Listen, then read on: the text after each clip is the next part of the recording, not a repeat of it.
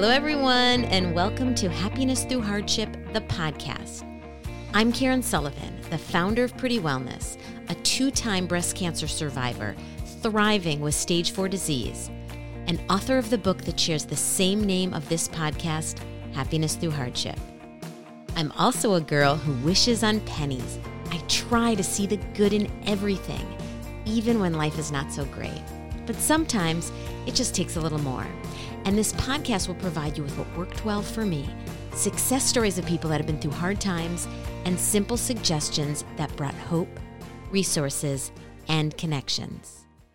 I hope you've been able to catch our recent episodes, including the one with Valerie Gordon, 10-time Emmy Award-winning storyteller and founder of a career and communication strategy firm, who talks about figuring out your next chapter if you're uninspired or unemployed. Or last week's episode with Ann Cannon Wilson, who shares her love story about her late husband, Don, and how they were incredible caregivers to each other through life's hardships, including menopause, cancer, and so much more. Now, if you've liked these episodes or others, please tell your friends, and do me a favor, rate, review, and subscribe. Your efforts truly will help this podcast get noticed. And now, for this episode. Now, for those of you that are new to me, I made many lifestyle changes after my stage 4 diagnosis, and it's now been 7 years, and I'm still a plant-based eater that keeps active and tries to be mindful, especially when life gets tough.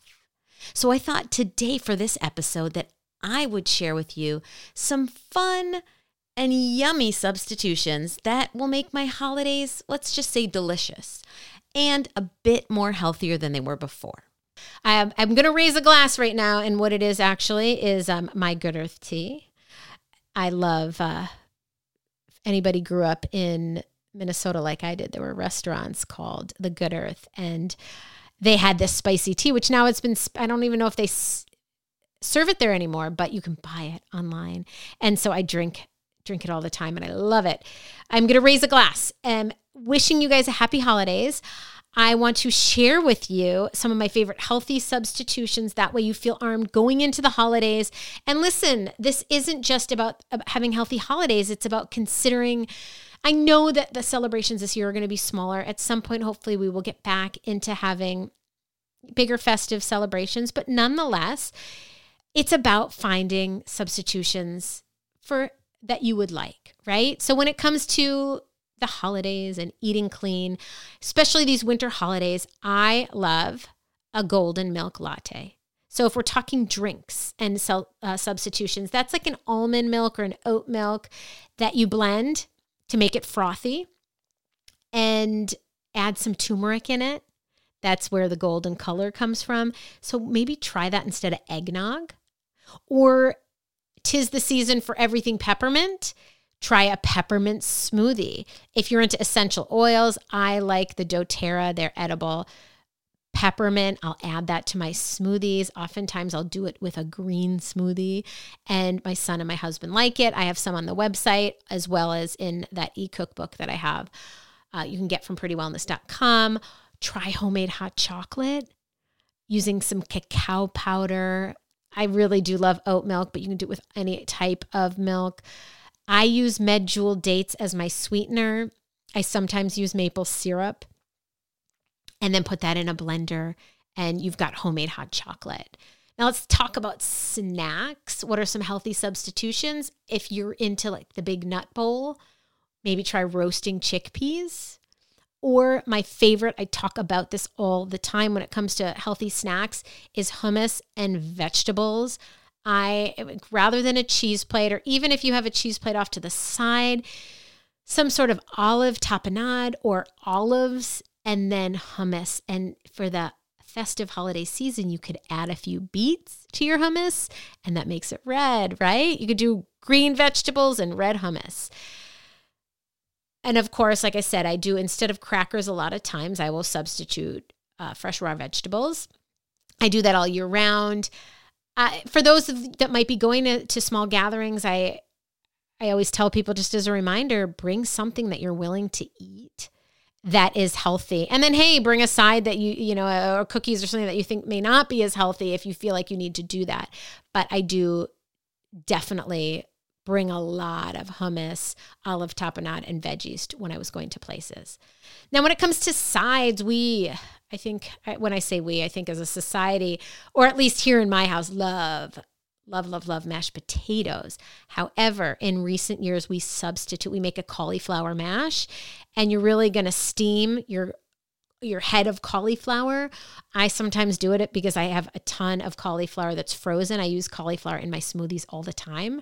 That's a little hint that I give people. It's frozen and you don't get much of a taste, but you get the nutrients. So I have a ton of frozen cauliflower. I'll even use that and steam that and then blend.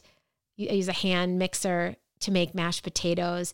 Add whatever you would add into your mashed potatoes, healthy or not, and you've got a cauliflower mash. If you're into those roasted fingerling potatoes, try cutting up roasted sweet potatoes. I love a plain sweet potato, even just baked. I've heard of people trying turnip fries rather than like potato fries. Now, I am not a meat eater, and my family doesn't eat a ton of meat, just a little bit. If you want to eat meat, it's a holiday. I get it. Just look for smaller portions. Look for organic or grass-fed. That is smaller sizes truly is going to help you. And then, of course, you're not going to feel as crazy, like stuffed and stressed because of it.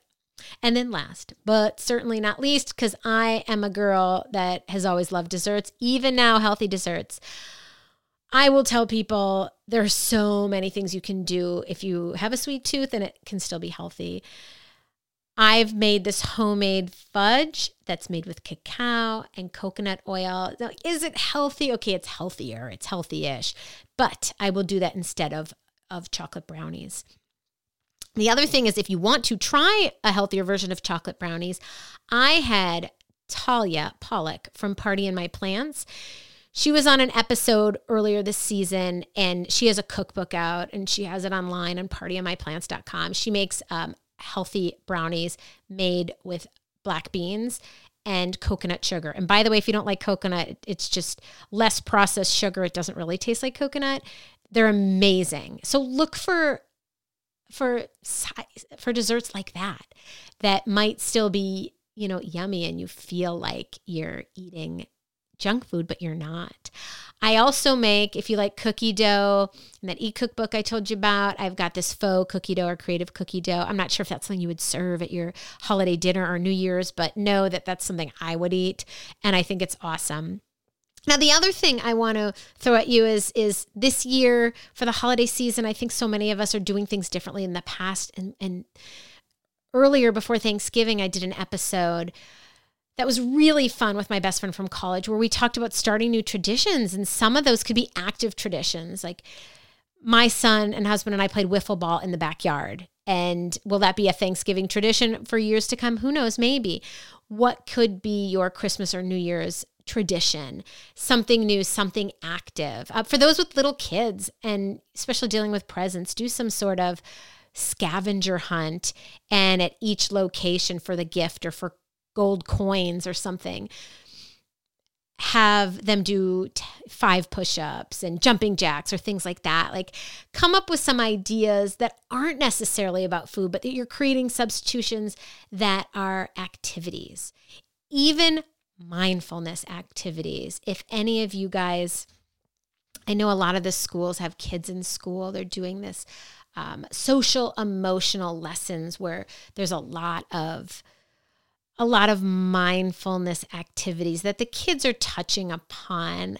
If that's something, and I don't want to give too much of a shout out to the interview in a few weeks from now with the Anti-Cancer Living authors, but they talked about how so many of the practices they've put into place, they do it as a family. And so if you're late to the game and of meditation, but you want to try maybe starting it with your family or a loved one or a friend, and especially during the holiday season, maybe you have a little more time to try out some things that you haven't done before.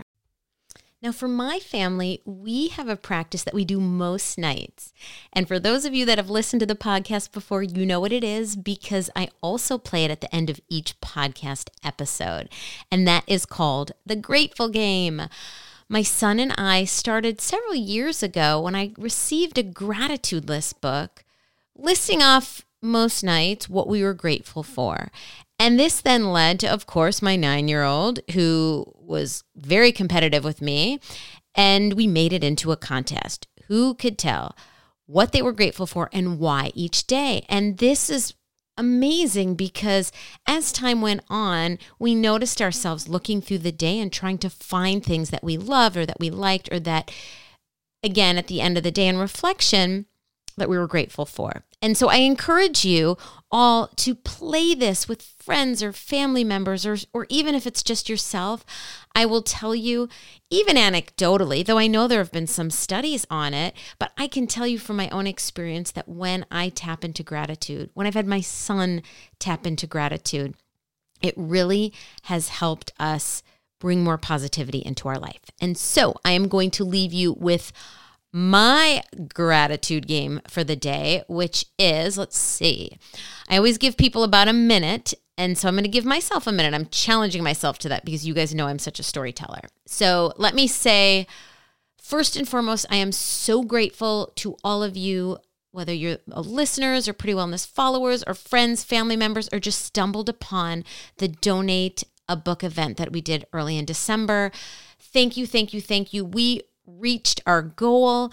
We were able to donate close to 150 books to Gilda's Club.